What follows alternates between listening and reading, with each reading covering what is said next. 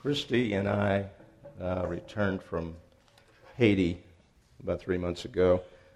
I was convicted or felt something that I should start a series about ministry to the poor. And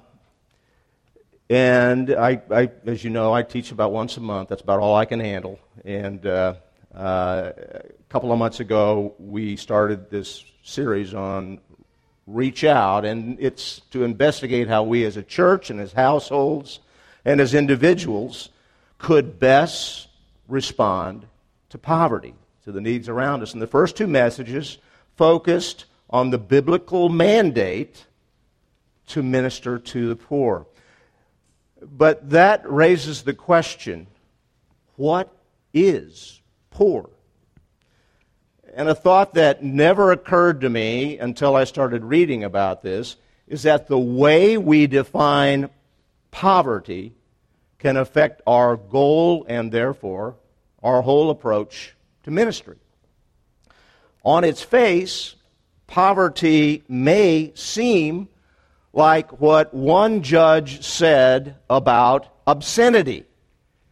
He said, I can't really define it, but I sure know it when I see it. And while that may be true in some ways, I've come to the conclusion that it certainly is not literally true, because we don't always see or recognize poverty, or at least what it means to the poor to be poor. Much of Europe was devastated by World War II. And so the World Bank was established to finance the reconstruction of that ravaged continent. And it worked pretty well. It seemed to put back together the infrastructure needed and to get those countries back on their feet and started toward recovery. So after that, the World Bank reasoned, well, it worked well in Europe, so let's start helping the poor countries of the world, lending on generous terms to encourage economic growth and poverty alleviation. And what they saw in these poor countries was similar to what they saw in post-war Europe, refugees, starvation, lack of infrastructure, poor social services, weak economies. It seemed logical that if you provide for these material deficiencies, problem solved. However, the World Bank soon found out that alleviating poverty in these poor countries is much, much more difficult for some reason. Therefore, after decades of basically failure, in the 1990s, the World Bank did a study in which the question was asked, what is poverty? And they asked the poor in poor countries. And this study uncovered a whole new perspective to the concept of poverty from which the North American church could greatly benefit. Because of our wealth here, we tend to define poverty in terms of lack of material resources: food, water, clothing, housing, and certainly money. However, while people in these poor countries can mention the lack of resources, in their answers, they tended to characterize their condition in more social and psychological terms like inferiority, shame, humiliation, no real voice, powerlessness, isolation, even depression. Some of the people who have studied the slums and ghettos in the United States have made similar comments about, quote, a profound sense of psychological depression, personal worthlessness, and social despair, leading to a loss of hope and purpose in life. In other words, money does not equal solution.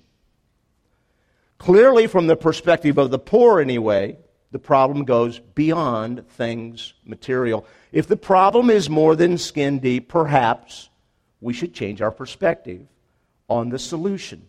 So this raises another question. If throwing money at the problem does not really solve it, what will?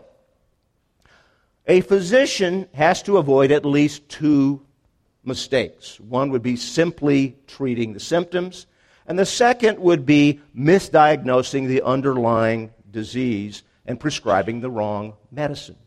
And we've got to avoid the same pitfalls in addressing poverty as a church, as a nation, or we will be ineffective or even make things worse for those we're trying to help, and perhaps even worse for ourselves. A simple example of this is something of which I am personally guilty. You may have experienced this. Someone comes to the door of your house or the door of your church and needs help with food or perhaps the utility bill or something like that. And frankly, I got to admit, it's so much easier on my conscience and my schedule to simply hand them a few bucks and send them on their way, wish them well. And this has happened a number of times in our neighborhood, in our home. In discussing this, a pastor friend of mine once offered his method of screening these requests. When someone came to his door, he would ask, "Do you own a television?" Now, this sounds cruel, but this is way back in the days before television was considered a basic necessity of life. Keep that in mind.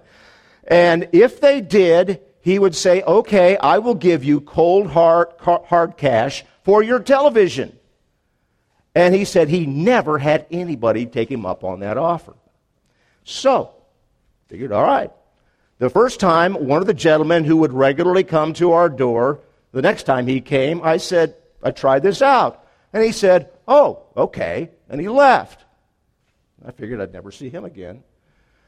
A few hours later, I looked out the window, and there he was, walking down the street, lugging a big TV from the opposite direction of where he lived. And to this day, I do not know whose television I purchased. Now, if I made that offer, if the underlying problem with such a person is a lack of self-discipline to maintain steady employment, my gifts or purchases really do more harm than good. It not only reinforces that person's dependence on handouts, but it also helps take away the dignity of using his gifts and talents to provide for himself. In addition, it harms me in that it gives me a false impression, a lie basically, that somehow I'm resolving some at least temporary problem. So, what to do? Well, I and you could tell him, I really don't want to harm you, and just send him packing. But I know, and I suspect you know, that would bring some message to your conscience about be ye warmed and filled, and it's just not going to work. Frankly, a better approach might be to develop a relationship with such a person and help him or her to see his own gifts and abilities and try to develop those to avoid having to beg. Now, at the risk of losing some of you at this point, I got to acknowledge that this approach is fraught with challenges, and it appears to be very time-consuming. But at the same time, I'm reminded of what we studied last month out of Isaiah 58. And if you're not sure what the Christian response to poverty should be, just read Isaiah 58, okay? Because in that passage, the prophet is chastising the nation of Israel for their failure to minister to the poor. And then Isaiah gives them the hope of blessing if they'll do these things. And then verse 10 particularly is translated a number of different ways in different versions. And it says there, if you spend yourself, if you pour yourself out, if you draw your soul for the hungry and satisfy the desire of the afflicted, then shall your light rise in the darkness, and your gloom shall be as the noonday. So the hard question is, with which we all have to wrestle, is spending myself, pouring myself out, drawing out my soul for the hungry, involve anything more than giving a handout? And let me suggest that to properly treat the problem and, like the physician, do no harm, we must start with a sound diagnosis. But for a complex disease like poverty, it requires more than human comprehension. We've got to evaluate the disease in light of the human nature, particularly the sin nature, history, and culture, and then ask God to lead us in wise discernment. Now, I'm going to ask over the next few months, over these messages, that you please be patient. Now, we hope to work from the theoretical to the practical, from command, principle, and precept to application. So today, the first thing we're going to do is we're going to take a look at the nature of reality, kind of a broad topic. Okay? To do that, we will start at the very beginning, because as Julie Andrews has told us, that's a very good place to start. All right? While we want to eventually consider different worldviews later in this series, today we want to look at this from our worldview, which begins with the doctrines of creation, the fall, and redemption. In other words, the creator of all reality. And on your sheet there, you may see passages in Genesis 1 and 2, and John 1, and the book of 1 John. And these passages broadly lay out that the triune God, Father, Son, and Holy Spirit, has existed from eternity and is an inherently relational being. You and I are made in the image of God. Therefore, we are inherently relational beings as well. God gave us certain relationships which serve as the foundations of life. When these relationships function as designed, we experience life fully as God intended, because we are being what God has created us to be.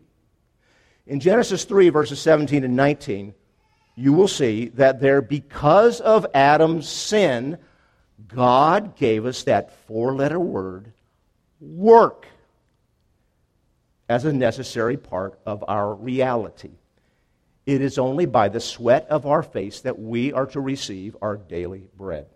More specifically, when these foundational relationships work well, people glorify God by working and supporting themselves, their families, and helping others with the fruit of their work. My dad was not a biblical scholar at all, but he typed out on his Royal typewriter one verse, which was 2 Thessalonians 3:10, and he would always pull it out when there was a discussion about welfare back in the 60s, which basically says, if you don't work, you don't eat. It's really pretty simple. It's not rocket surgery. Okay? Now, taking that, if we think about the reality of work in God's economy, and then we think about how most people treat poverty alleviation today, including our federal government, but also a lot of Christian organizations that fight poverty, we can see, if you think about it, we're headed for a collision, or maybe at least some tension that needs to be resolved. Just keep that in the back of your mind. The first foundational relationship from which the others flow is our relationship with God. Some kids are catechized so that they will remember our primary purpose. The reason we were created is to, quote, glorify God and to enjoy Him forever, unquote. Many of you have heard that, I'm sure. We are to serve and worship our Creator through our thoughts, our words, and our actions. When we do, a joyful and intimate relationship forms between the Heavenly Father and His children.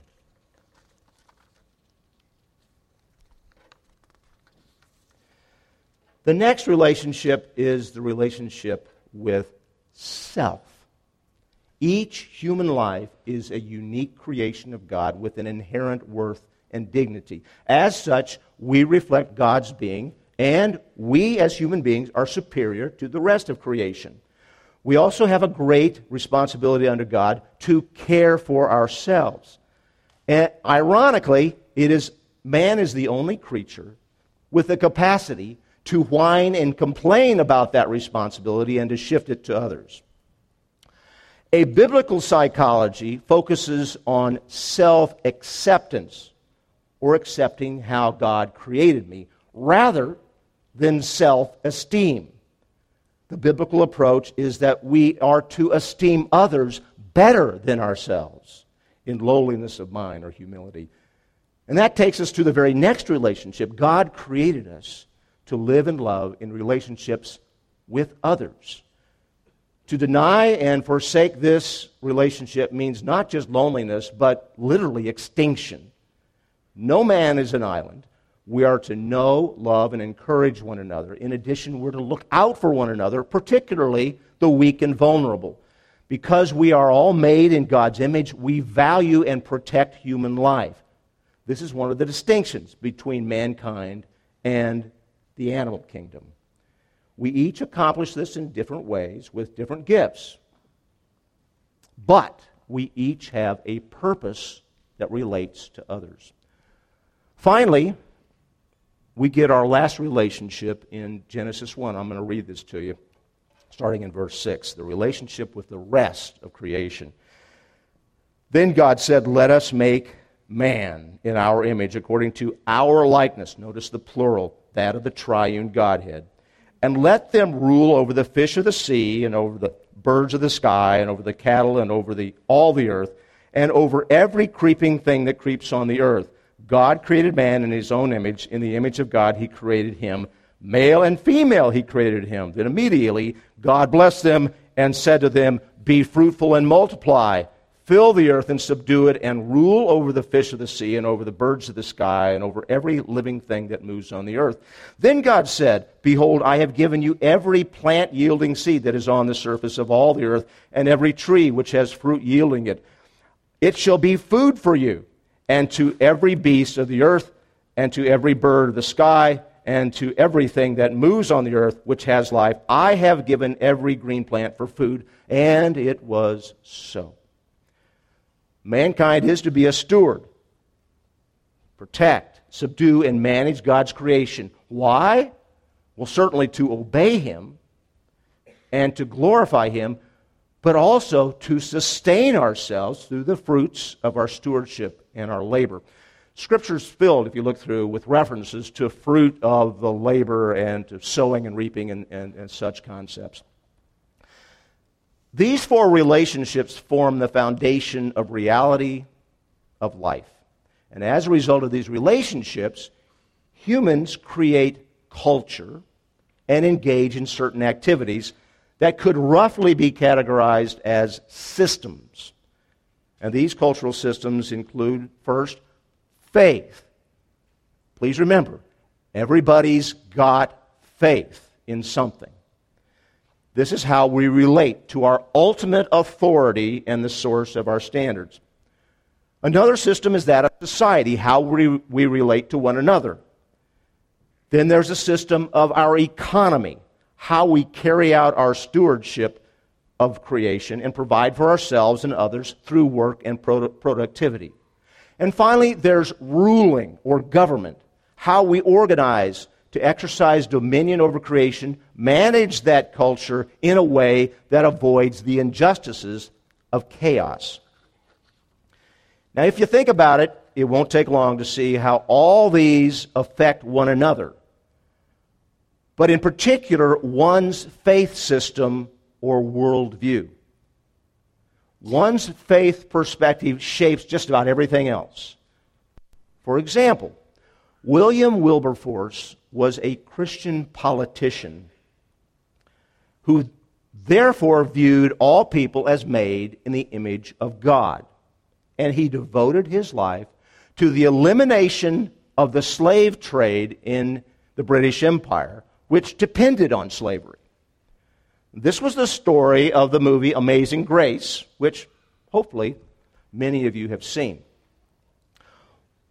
However, what you may not be aware of is that about 100 years later, and after we in the United States had ended the institution of slavery through our Civil War, there was a movement with a unique method of dealing with poverty.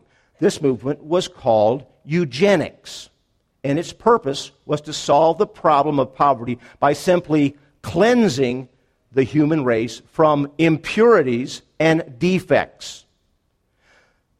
The eugenics movement was led by people whose faith was in man's reasoning. One of those participants in the eugenics movement was a lady by the name of Margaret Sanger, who became the founder of Planned Parenthood. Sanger believed that for the purpose of racial purification, couples who chose sterilization should be rewarded by the government, sort of a kinder, gentler method than the Chinese population control. But she went further to call immigrants, blacks, the disabled, and the poor, quote, human weeds, reckless breeders, spawning human beings who should never have been born. Her avowed purpose in promoting birth control was to, quote, to create a race of thoroughbreds, which she wrote in the Birth Control Review in 1921. As a devout adherent of her faith, Margaret Sanger created the Negro Project, designed to sterilize unknowing black women and others she deemed undesirables of society. The American eugenics movement spread to others and influenced the whole world. This became clear when that philosophy was used as a defense to justify the atrocities of the Nazis in the Nuremberg war crime trials. Basically, the Nazi defendants, through their lawyers, called the American prosecutors hypocrites for putting them on trial for simply carrying out the philosophy born and raised in the United States. Now, wait, you say. Isn't that just a long time ago? Isn't that just some crazy woman who was spouting off? That's not the Planned Parenthood of today. I mean, didn't Planned Parenthood just have a black woman as their executive director? Well, you judge for yourself. The facts are that Planned Parenthood is now the largest abortion provider in America. 78% of their clinics are in minority communities. Blacks make up about 12% of the U.S. population, but they account for 35% of the abortions. That result is a reduction of 1/3 of the African American population in the last 40 years. If the Ku Klux Klan had accomplished that same result, it would have been correctly labeled as genocide. Eugenics was part of the larger progressive movement from a century ago, but it has now resurfaced and dominates our federal government. And the ironic and sad kicker to all this is that Planned Parenthood does its work with over $500 million a year from you and me, the taxpayers. Now, the point here is, getting back on topic, that our faith, our worldview, makes a difference. The nature of our relationships with God, self, others, and creation affect and shape the systems we create, like the formal systems of government, certainly, schools, businesses, and churches. It also includes our cultural norms, like gender roles, attitudes towards authority, time, and work. However, as dismal as that may be, at the same time, the Word of God tells us that Christ creates and sustains not just the material world, but all things. In Colossians 1, we've studied lately, it says, starting in verse 16, "For by him all things were created, both in the heavens and on earth, visible and invisible, whether thrones or dominions or rulers or authorities. All things have been created through him and for him. He is before all things, and in him all things hold together." Therefore, in some mysterious way, Christ plays an active role in sustaining our human systems, and he will redeem or salvage those systems at least until we have totally turned our backs on him. I want to mention a few things that we can learn from the doctrine of creation, and hence our reality, and then try to make application. First of all of creation matters. These are the things I'd like to get out of this. All of creation matters, including family integrity, governments, business, our culture, personal character. Therefore, when we address the issue of poverty, we must engage and address that entire creation. Secondly, people are multifaceted, so our ministry to them should be as well. Our approach here in the U.S. is to compare the physical state of folks here and abroad, and our solutions have been primarily focused on material solutions. And while people are physical, they also have spiritual, social, and psychological aspects. So our efforts at poverty alleviation should take all those facets into consideration. Thirdly, we must remember that poor communities, along with their people, their institutions, and their culture, are part of God's creation. Therefore, we should never look down upon them. We should treat them the way that Jesus would, with compassion, yes, but also with respect. Now you might say, isn't there a problem with sin here? Well, if there's people involved, yeah. But that's exactly the point. We have got to deal with the sin issues of the poor as part of the solution, just like we have to with ourselves. Jesus came to save sinners, and we hope to address the doctrine of the fall next month. The doctrine of creation, though, should remind us that we are not bringing Christ to poor communities. Honest. Somehow, he beat us there. Christ has been working in those communities and here since creation. The author of Hebrews tells us that God appointed Jesus, his Son, heir of all things, through whom also he made the world. And Jesus is the radiance of God's glory and the exact representation of God's nature, and upholds all things by the word of God's power. Therefore, if we minister in poor communities, we must first discover and appreciate what God has already done there. To do anything less is to deny God his glory.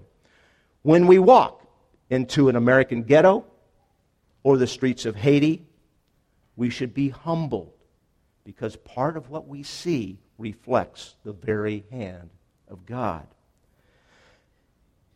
In the past, I've mentioned the overwhelming complexity of the streets of Port-au-Prince. You know, when I first saw this confluence of trucks and cars, these things called tap-taps overflowing with riders, motorcycles, bikes, people, animals, my mid-American eyes and mind thought, this is crazy. We need to get these people some traffic lights, some stop signs, some lane markers, some rules of the road. You know, a traffic cop or two might help. But, you know, after a few trips through this kind of moving spaghetti, I realized that it actually works pretty well. Yeah, instead of seat belts, they use horns. But you know, I never saw one driver texting.